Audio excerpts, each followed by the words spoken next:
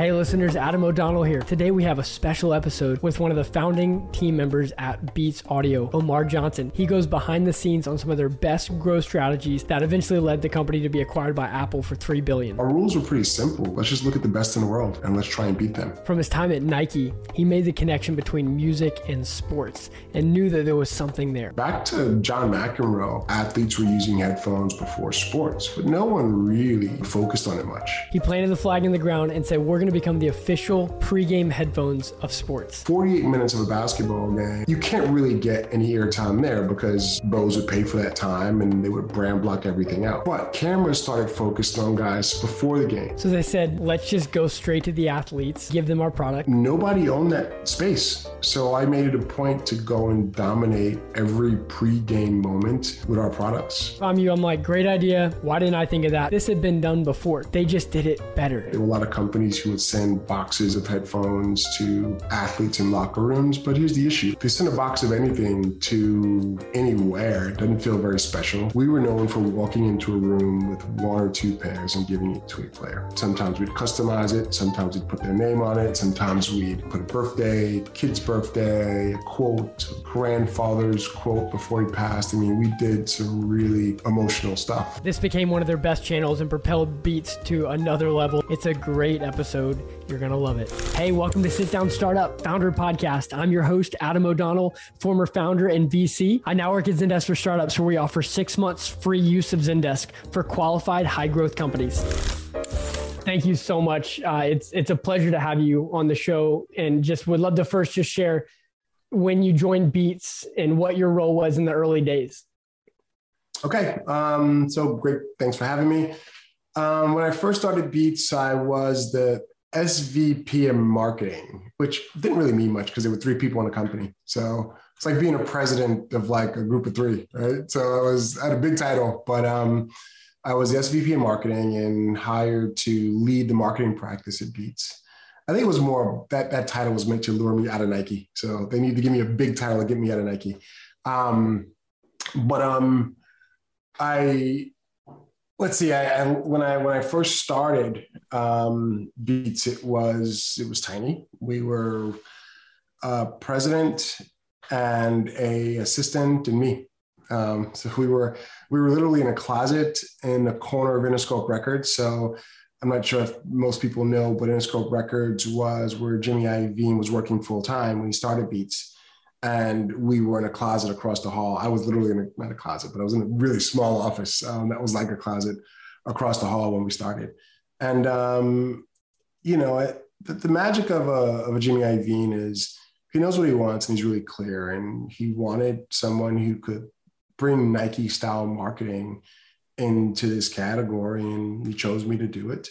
And I think where some leaders would engineer 50 people and a team, and he's like, I'm gonna get a guy that knows how to market, and we're gonna work together. I'm gonna go build a brand. And that's kind of how it started. That is amazing. What was the original product of Beats? Was there a big pivot that happened from that point to where it is when it sold to Apple? So look, I think the first product was a headphone, and it was a earlier version of what you see on people's heads today. I think what was interesting about that headphone was how different it was from the rest of the category. Everything in the category felt like dental equipment. It felt very silver, very gray, very, it felt like equipment. And Beats bought an aesthetic to headphones, which felt softer, which felt smoother. And, Jimmy laughs and he's like, I told him I want them to see the logo from across the street. And it sounds like a joke, but he meant it, right? And if you look at all the other headphone companies, they have these really subtle names that were really smart and they were always on the side. But Beats, you could see them from across the street. And, think about product pivots. I mean, we learned how to be an electronics company. I learned how to be a CMO. I wasn't a CMO when I got to the company. We learned how to be an electronics company. So when it came to new product development and colors and new launches and form factors, we learned how to do it. And, our rules were pretty simple. We were like, look, let's just look at the best in the world and let's try and beat them. So, it was a testament to I think sometimes you overthink, big challenges, and you're like, oh, we're walking into a new category. We just said, what does the best do? And we said, who does the best marketing? And it was like Nike and Apple, and we wanted to act like Dolby because they had a great licensing portfolio. And that's the slide we made. And if you look at the hires, you look at the team, you look at our style of marketing, like that's kind of what it looked like. It's pretty crazy. Clear vision in a category that was definitely owned by a single competitor, Bose, and yet you were able to differentiate on the marketing with the product. I'm excited to hear some of those growth stories. Just for our timeline here, when was the company founded and when did you join it? I think the company was founded in 2008 or 9, but that was when they made the first prototype. They didn't really sell many of them. When they stood the company up was 2010 is when I started. But the company had been around just as they were making product and developing it and designing it and refining designs. Took them a couple of years to do that. But I joined when they were cranking it up to go and start selling. Yeah, that makes a lot of sense. So within the first year-ish, you joined. If we're from the moment you joined, maybe you could bring us into a point in time right before the first hockey stick moment and one of the growth strategies that you did that was most impactful that led to that. I'll give you a funny one. So if you think about headphones and music and marketing, you think about the playbook for marketing and you think of obvious things like the music industry and recording artists. Well, I started doing a few things. I built a plan. I started doing a few things with recording artists. And what was really interesting was I would do something cool and I would go back to Jimmy and he's like, oh, well, that guy owed me a favor. Or I did something else and he's like, well, that's my friend. And I'm like, oh no, I got to find something that he can't do. Right. And it wasn't that he couldn't do. It was just, I knew that if I could find different focus, I could be really incremental because we would always do well in music. Like I was not worried about how well we do in music, but I also wanted to find a way to really establish myself as an executive. And all along the way at Nike, I'd spent a lot of time working on music and sports and how music powered sports performance. So it became an insight for Nike Plus, which was our product with Apple. It became an insight for a few other projects that I worked on at Nike. So I knew it was there. And I also knew back to John McEnroe, athletes were using headphones before sports, but no one really had focused on it much. And I said, we're going to become the official pregame headphone of sports. And it was an interesting statement because, pregame of what? Every game, right? Of sports, every sport. And in this time, which is, call it 2010, 11, there was this huge glut for content because all the mobile manufacturers started to have more capable phones. And there was this huge, people wanting more content. This is when we were going to like 3G and everyone was promoting all the content you get access to and blah, blah, blah, blah, blah. So what was interesting for us is we had a huge opportunity because the 48 minutes of a basketball game, at the end of the day, it's great that you have that time. You can't really get any airtime there because Bose would pay for that time and they would brand block everything out. But cameras started focused on guys before the game, in the locker rooms, right? To sort of give more content to this huge sort of like machine that needed more content. And nobody owned that space. So I made it a point to go and dominate every pre-game moment with our products. And we found smart ways to do it. I think companies, we weren't the first to try it. There were a lot of companies who would send boxes of headphones to athletes in locker rooms. But here's the issue. If you send a box of anything to anywhere, it doesn't feel very special, doesn't feel very curated. And typically, I can tell you who takes it. It's typically the guys who, the towel guys and the trainers who take it if you just kind of drop it in the middle of the locker room. We were known for walking into a room with one or two pairs and giving it to a player. And that player felt proud. Sometimes we'd customize it. Sometimes we'd put their name on it. Sometimes we'd put a birthday, kid's birthday, a quote, a grandfather's quote before he passed. I mean, we did some really emotional stuff to make those headphones more than headphones. And then those players will wear them with a lot of pride. So for us, it was taking advantage of an interesting context in business and content and playing in a category, something I've discovered over my last 20 years of life. It's been typically people in technology and sports just tend to not mix, which is pretty interesting. And we made those two worlds come together like never before. And if you look back, and roll all the tape, our biggest moments, our biggest hockey sticks were driven by sports, not music. So, it's pretty shocking when you think about a company that's so connected to music and so inspired by music. A lot of what drove the success was sports. That is very interesting. I've definitely seen a lot of athletes wearing Beats, so it does make sense now. But help us go into the boardroom when you were first pitching. Let's do sports versus something else. Help us around that decision you made. Look, the one thing I'll always say about Jimmy Iovine is, he always saw my talent and he never questioned it. As fast as I said it, he said go. And it's a true testament to him as a leader and also someone that kind of just has great instinct. So there was no pitch. There was no, I'll give you an example of something I had to pitch that was almost a no. But, at the end of the day, it was so like, he got it. The moment I said it and came out of my mouth, he got it. That's how connected he was to what was happening in culture and what was happening in media and popular culture. Like he just did the math very quickly. So no, I never had to pitch it. And we did it. What I will tell you is I knew how to do the Michael Jordan banned from the NBA trick. And it's a delicate one because you can get sued, right? And you can get in a lot of legal trouble if you put your products in the wrong places at the wrong time. So for me, there's a few of those moments where we got the cease and desist from the NFL or the NBA, and I had to walk into his office with those. Now, look, 15, 20 years before, him and C. Dolores Tucker back and forth with hip hop and CDs and Eminem, and he had his own run-ins with like government and being banned. But I think this just felt like, why did we have this really special company? Why do we need to take those chances here?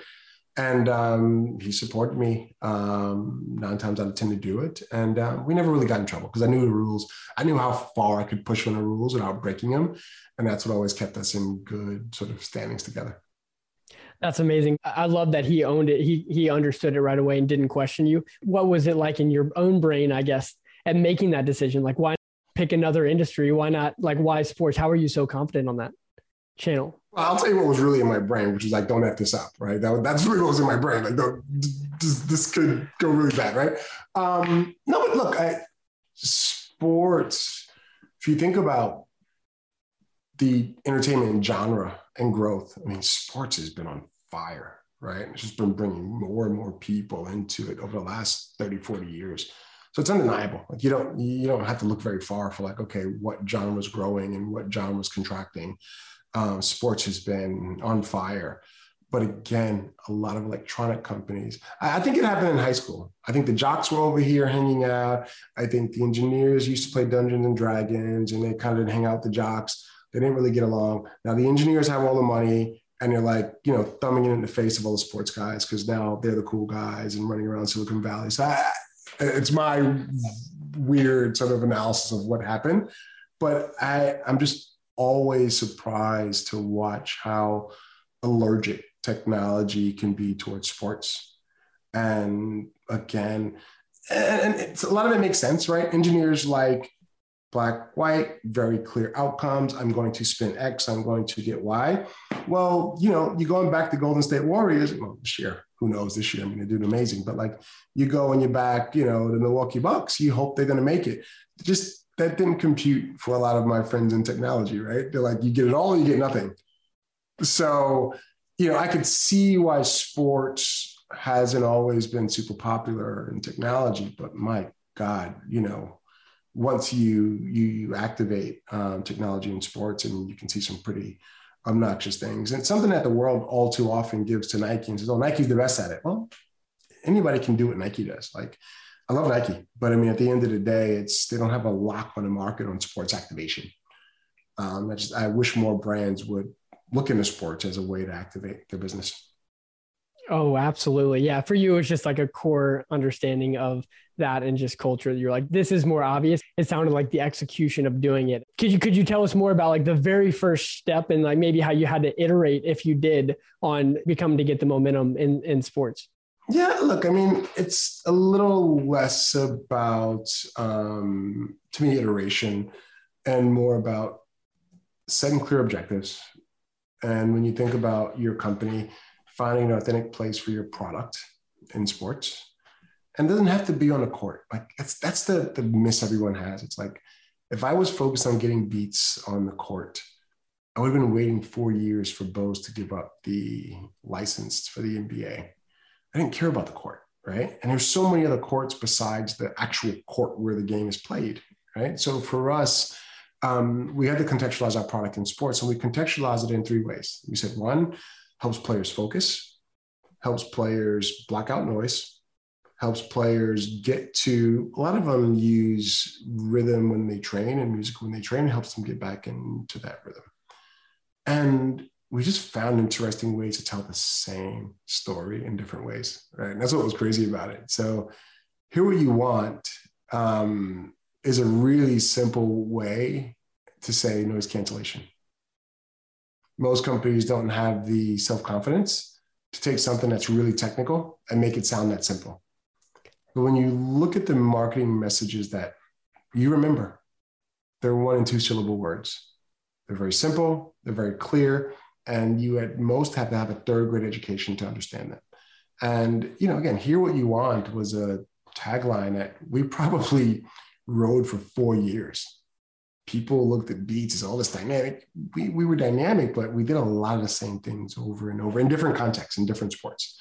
And I think it's, how do you find that simple, focused message, then find multiple ways to apply it? So you're never really doing a lot of different things. You're doing a lot of the same thing across different genres, was our approach. And again, I think a lot of times when I watch companies approach sports, they're a bit too, ambitious, or they're really, like, the athlete has to say X, Y, and Z. I'll give you a perfect example. So a lot of times actors are great to do content and commercials. Influencers are great to do them also. Most athletes aren't great in front of the camera, is what it is.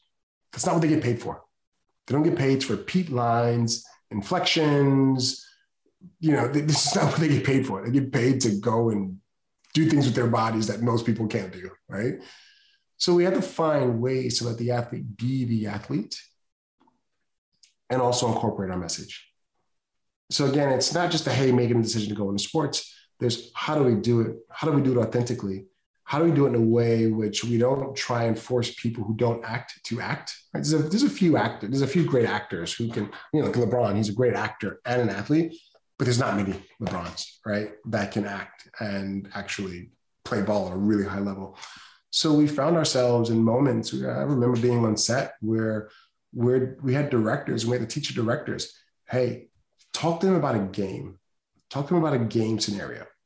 You telling him he needs to be, more somber, it's not going to work.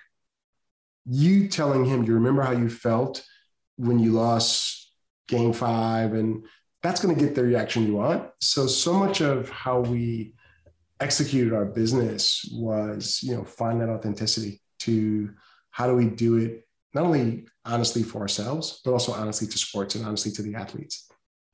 This is so good. And I'm just like comparing this to a Bose mindset. Like I am wearing Bose right now. So I'm just going to be honest, but I'm not connected to the product in the same way. And I think the emotional piece is what I'm hearing. I also didn't hear you going and competing with them based on features. And I think that is like a lot of our listeners who are tech founders. It's so easy to be like, this is how we're better because of blah, blah, blah, as opposed to just like, you skip that and you didn't even play on that level. That's what I'm hearing. Yeah, you're hearing that for real. I told my team, I was like, we're not competing with Bose, we're competing with Nike. If we're competing with Bose, I got to the category was $700 million. You take 20, 30, 40%. I mean, great. You're still a, $100, $200 million company. We said we're competing with Nike. And when I left the category went from 700 million to $10 billion, right? So we grew the category, and so much of what we did, and I'll give you one more example of like how some early things we did was, Bose was very much focused on airplanes. They had this ingenious thing. You walk to the store and they had the screen with the airplane, and you put the headphones on, the sound went off, and they were great at that, right? But they contextualized noise to planes. It's a great idea. It's a great marketing trick. But planes, if you think about the people that can afford to buy a $300 accessory for flying, there's not many of those people on the planet. We recontextualize noise to be so much bigger. Kids in a room noise, your roommate's noise, fan noise, coworker noise, your ex-girlfriend noise. Like, noise is such a big concept. And then we use these really statuesque, amazing looking people as walking billboards to show the world how to block out all these different kinds of noises. So it's the same word. It's the same concept, same technology. Maybe not the same technology. Obviously, they're MIT or whatever they are, and but same concept from a technology perspective, which is we're going to stop noise. But they were so focused and so myopic in this really small genre, and we just looked how to explode that definition well beyond it. And I watched, to your point in technology, you tend to focus on speeds and feeds and the few things where you can usurp your competition. Sometimes we forget the true, like, where that puts us in the grand scheme of like the world. We're thinking about our product, we're thinking about the category, but there's often a higher place for us. When you look at the companies that have been successful, they were able to get out of their own way of the category or what they were doing and think big. And I think that's what I feel like Beats did really well. We were able to get out of our own way, and we never took ourselves too seriously. We never took, we never talked speeds and feeds. We never talked about how much noise cancellation. We just talked about, hear what you want, block out noise. And the magical part is we realized that everybody had some sort of noise to block out. This has been amazing. My last question is, as an executive at an early stage company, as pretty much a founder, what was your main superpower? That's an interesting one. Listening and understanding. That team, that growth was a function of this, not marketers all too often think it's about what we say and what we present, and that company and that success. So back to the team, my team was 55% women. Now, if you think about the headphone category, when we got to the headphone category, it was 70% male, 30% female. And that's on a good day. That wasn't enough for me because I knew if we could bring more women into the category, what does that represent? Growth. Well, we learned that 22% of the time that women were using headphones with no sound. They weren't using it for music. They were using it to send a signal. I don't want to be talked to right now. I am going here and where I'm on a bus or a train and I don't want any extra attention right now. And we were confident and comfortable enough to talk about that because we knew it was real. Where, again, every headphone company was so focused on sound and music and decibels and all the stuff, the speeds and feeds. There was a real human behavior that they all missed that we took advantage of. And a big part of, when a category goes from 700 million to 10 billion, you bring new people in. A lot of those new people were women. Simple things like making a headphone that's pink or turquoise or mauve, and again, I've seen every headphone company make something that's pink. Great, right? Trinket and pink it. No, red, blue. We had Christian Louboutin red. Okay, we had Colette blue, right? So for anyone who knows the world famous Colette, we found ways to make those products a fashion accessory. And it had nothing to do with just pink, right? Pink was a moment. but we did so many other things to connect that product with so many other parts of fashion and Fendi and brands. So again, a lot of that was listening. And if you don't listen, you don't get to those ideas. If it's a bunch of bros, black, white, you name it, same group of people in a room, you don't get to big ideas like that. And that was a big testament to our success. That's so good. This has been incredible. Thank you so much for your time. Thank you. I enjoyed it. That's a wrap. Thanks for listening. Make sure to subscribe on Apple, Spotify, and Google. If you want to learn more about Zendesk for Startups and our free offer, please check out our website at zendesk.com/startups.